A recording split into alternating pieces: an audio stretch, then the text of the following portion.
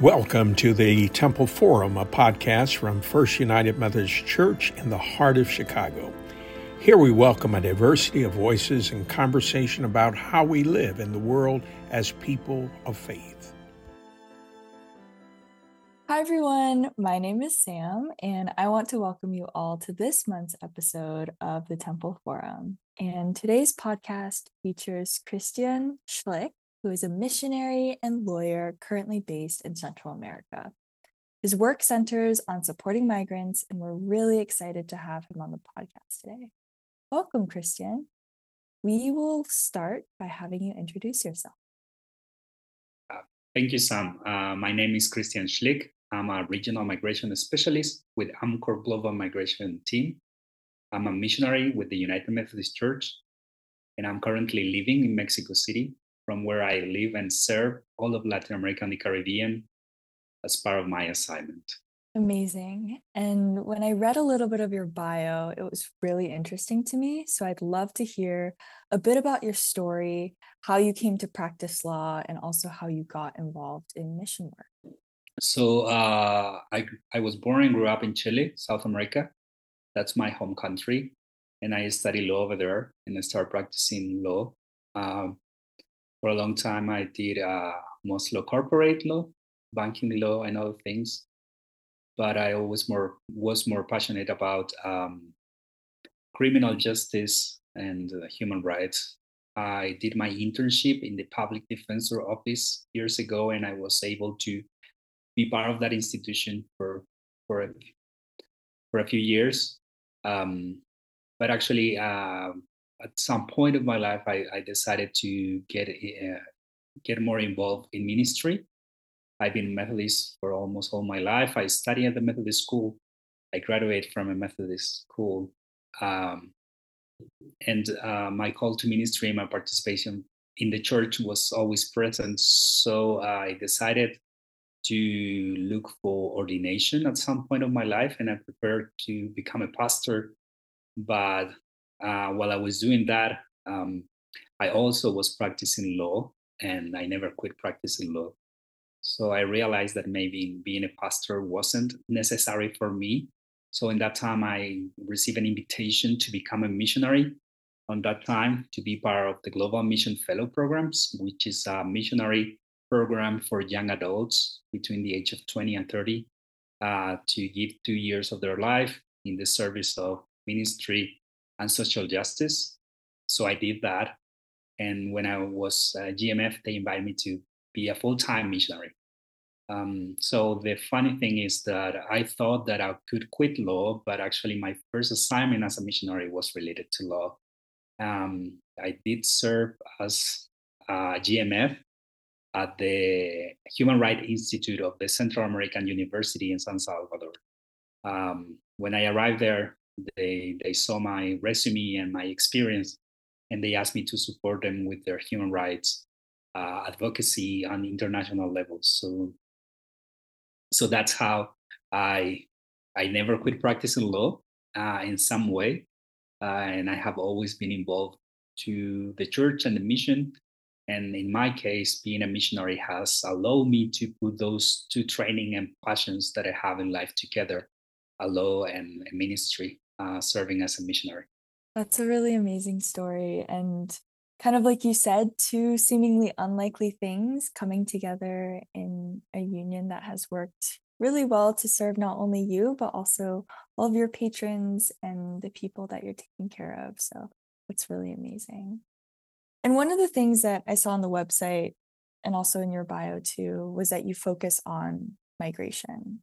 So I was just wondering what led you to focus your efforts on migration? I'm currently working in migration because migration is one of the main areas and focuses for the agency.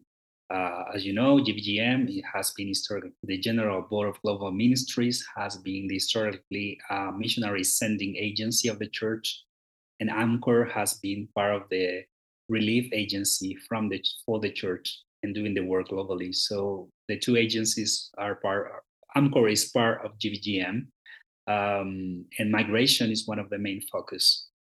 Many people actually is not aware that when AMCOR start its work on the 40s actually started to work with migrants, with refugees escaping from World War II and coming into the US. So migration has been always in the core of the values of what the church have stand for and have worked through, and actually anchor in the roots, in the core, in the first efforts that AMCOR led was actually to help refugee people. So a few years ago, the agency gave it back that importance to migration work, and they invited me to be part of these efforts that we're doing. In my case, focusing regionally in Latin America and the Caribbean. But that's why we focus on migration. It's not just AMCOR, the one that focuses on migration, it's the church. We as United Methodists focus and believe that migration is central to the work that we do with people and as congregation and as a church that is globally present. And that's why AMCOR, it's working on migration ministry as one of the main focus.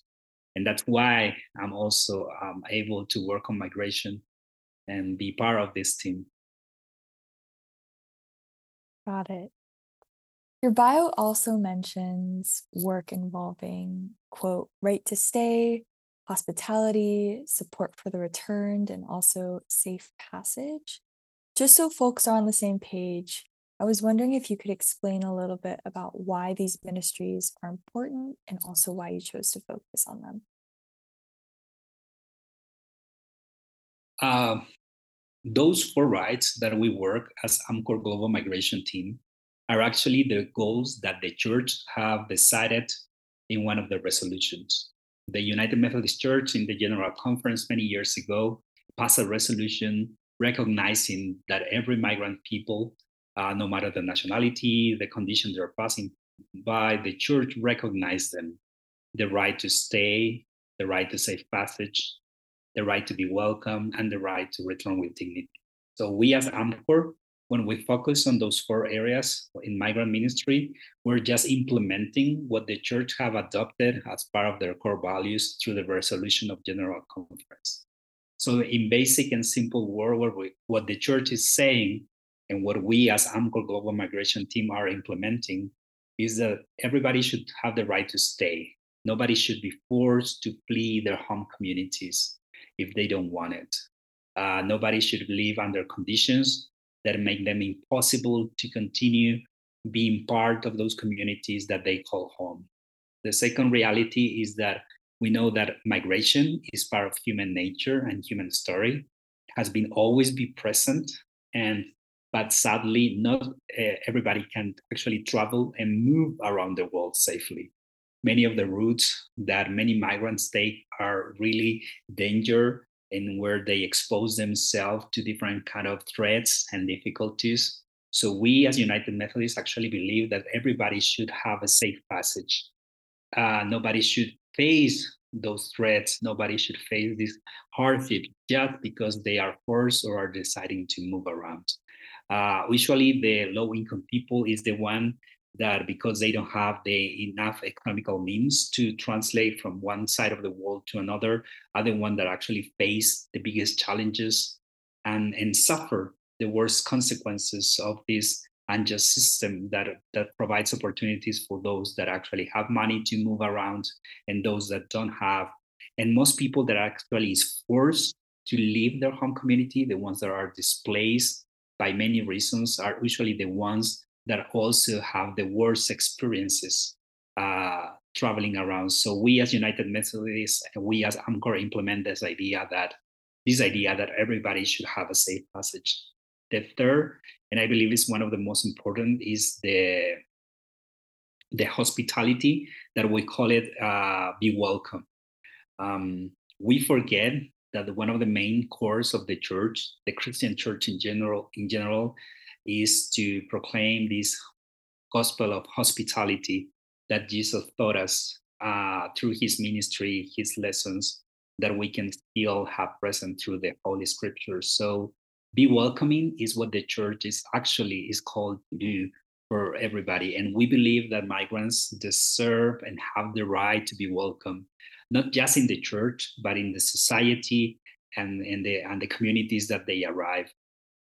Sadly, that's not the reality in many cases. Migrants face a lot of like backlash and threats, and most of the time, actually, they're not welcome in their communities. And this is globally, so we encourage first to all the United Methodists and Methodist family in general to be welcoming spaces for the migrants, and not just because we believe it's not political, is what the church have decided and have upheld, and we believe it's one of the core values of our Christian faith. So we're just reminding the church and our partners to be welcoming for the migrants in general. And the third is the support for the return, or the return with dignity, because it's true that some people decide to go back to their home community for many reasons. People, when they retire, they go back to their home communities or to their home countries. But most people actually that go back to the home places, if you can call them home, is people that have faced deportation. And deportees don't have a good time. Deportees most of the time go back to cultures that they are not aware of it, they're not part of it, that they forgot. In some cases, we even see the reality of people that don't even know the language to the countries they're sending back. So how can we as Methodists, as United Methodists, encourage to be welcome spaces also for the deportees, and in a way that they can integrate to the communities again, because deportation is a reality, and deportees are also human beings that need to be welcome and accompanied by the church and by society in general. Immigration is not a new issue by any means, but it seems to be a present focus now for a new group of people, namely Chicagoans who have found themselves daily sharing space with migrants. And I was wondering, what do you think is the most important thing or things for them to know right? The first thing that we always remind people is to remind that migration is part of humanity. It's not a crisis, it's not a new invention, it's not a political trend that we need to deal with. When we speak about migration, we're not talking about numbers or cases. We're talking about human beings. We're talking about people with life, with stories, with dreams, with hopes for themselves and for the loved ones. So the first thing that we always have to remind is that migration is part of our humanity, and there's nothing we can do to stop it. Because as long as humanity exists, people will migrate. The second thing that we believe is important, and I always try to remind Christian people especially, is to remind that the Bible shows us a God of migrants. From the experience of paradise and Adam and Eve being exposed, being the first displaced people, being forced to move into a community in conditions they were not familiar with, it shows you from Genesis a God of migrants, or the fathers and mothers of our faith. All the Old Testament stories are migration stories. The big Exodus, Moses leading his people and walking with them through the desert for 40 years is the story of migration. The King David actually also faced persecution and was forced displaced to escape when he was anointed to be king. Israelites suffered exile many times, and the prophets itself were many times forced displaced because of their political actions. So the Old Testament is a testament of a migrant people. And then Jesus itself was a refugee. He actually has to escape political persecution. So if we believe that Jesus is God and that Jesus have taught us what Christianity should look like, we must never forget that Jesus was. Thank you so much for those reminders of humanity and also of the importance of our faith and foundations on migration. In cities like Chicago that unfortunately feel unprepared to welcome migrants, this lack of infrastructure can certainly be felt. What can we do in the name of coexistence? There are two things I believe we need to have present, not just in Chicago, but everywhere. The first is that migration is a challenge. No community, no society is fully prepared to deal with the reality of receiving people, because all community have their own challenges and needs that maybe have not been addressed properly, that create systemic problems in their home communities that sometimes can make feel people that is a reality of us against them. And we start seeing migrant as the them that we need to face as the enemy. There is no enemy. We're all human beings. And for us, as people that believe in Jesus' message, we are all creation of God and we deserve the same dignity. The second thing I believe that because we know that no community is fully prepared to it, and to deal with migrant is always a challenge because of different languages, because of economic opportunities, because of different cultures, we need to network with people who is actually trying to do something better. Network to provide the assistance and the cooperation that migrants need, but also networking to learn how to do our work and to learn how we can do something that is actually impactful and good in a good way for people that is in need. Now Chicago is experiencing that in masses, like with all the buses and the migrants. So maybe you cannot provide legal services, but you can support and do fundraising for the organizations that are providing legal services. Maybe you cannot feed everybody, but maybe you can provide goods for the countries that are actually doing that. Maybe you don't have the patience, the skill, or the language to communicate with people, but you can actually provide blankets in this winter time for people that will suffer real winter for first time in their life. When you have only 1,000 migrants, maybe you have the answer for those 1,000 migrants. But when you have 100,000, the reality is maybe that you don't have the answer for those 100,000. So how can you already learn from what people have done in the past? How you can support what other people is doing could be really helpful. I was wondering what you think that we can do, kind of more specifically as a church and also church members and followers of Jesus, to show our love and support to our neighbors. I believe that the church in general always face the big challenge of being welcoming space for everybody.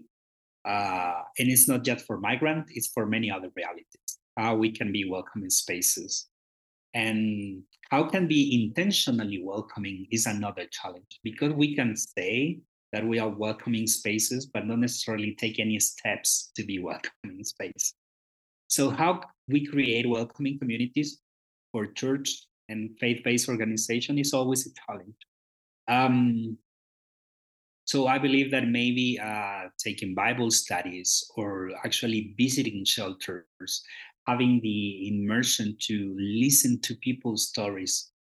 When I started this work many years ago, I didn't have such a favorite opinion around migration reality.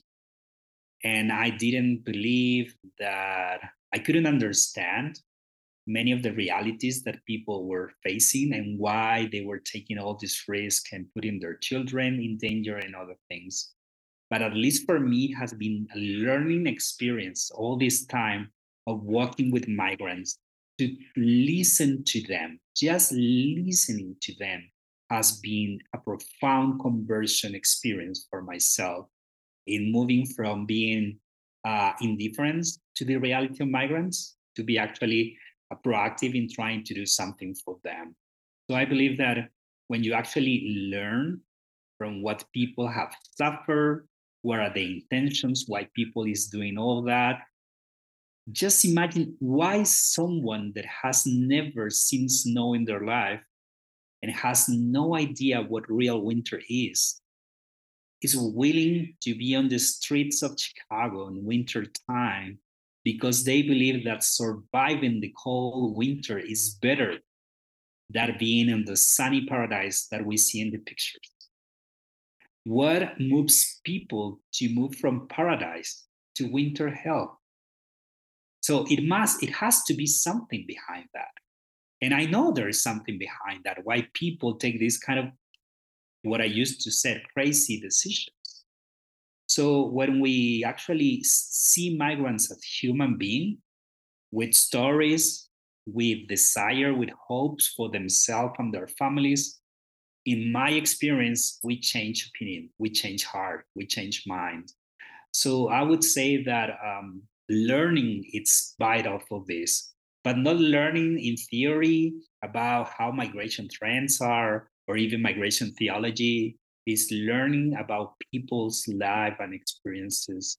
And there's many ways, and now you are having the opportunity not just to see a YouTube video about how things looks in other places, but actually listen from first person who suffer and live it, how it actually was for them. You don't have to be a superhero. You don't have to have the answers for the problems, but you can be present for people that has no idea what support actually looks like. And just be present is a way of supporting people in the hard times. Thank you so much for that charge to educate ourselves and also to lead our actions with love and empathy towards other human beings. Is there anything else that would be useful for us to know about you, your work, or migration? Thank you. First, I would say that if you want to support what we are doing, what I'm doing in Latin America and the Caribbean, what we as AMCOR Global Migration Team are doing, you can always support our work through the generous gift that you can provide in the advance, just to my advance number, but also to the Global Migration Team advance number. The work we have has a special advance number that you can always support through the generous gift. But also, if you want to do something meaningful that can actually support us, be part of your community and be part of what others are doing to address this reality that now Chicago is facing. A few weeks ago, I was there. We were able to visit police centers, police station where they're hosting migrants. In the meantime, when they arrive in the buses, we visit churches. We spoke with pastors. We spoke with lay leaders. We spoke with faith people of different denominations and others that don't even have any kind of faith affiliation, but they are all in the same work of trying to improve the reality of migrants' life. So if you're actually interested in supporting us, do what you can do in your local community. Get involved in your local community and try to support them. As I said before, maybe you don't have the ability or you don't have the energy or not even the desire to be there in the front line, but there's many other ways that you can do. You can support our work as Global Migration Team at AMCOR, but you can also support the other churches and communities that are actually doing something in the front lines, like pantry ministries, feeding programs in general, clothing, housing, and there are many ministries in many ways on which like every person can actually get involved. You can do it by going and be in the front line, providing support and services for people that need it. You can do it through donation of goods and money to the projects that are actually doing something in your local area, in your local community. And you can also do it globally through supporting the work that we as AMCOR we are doing. Like we in Latin America cover more than 22 countries. We have active projects today in Uruguay, in Argentina, in Chile, in Mexico, in the Dominican Republics. We have had projects in Colombia, in Ecuador. We also have current projects in Brazil, in Honduras. So that shows you that actually, if you want to do something for the people in those countries, you can always count on us and in the good work that we, as the agency of the church, are doing on behalf of everybody that is part of the United Methodist Church. Thank you so much for your time and also for this education. We also want to just thank you for the important work that you're doing. And it's been our pleasure to learn from you on this episode of the Temple Forum. Thanks everybody for listening. This is Sam signing off. You've been listening to the Temple Forum from First United Methodist Church in Chicago. You can find more conversations like this online at chicagotemple.org or wherever you get your podcasts. Please join us again soon.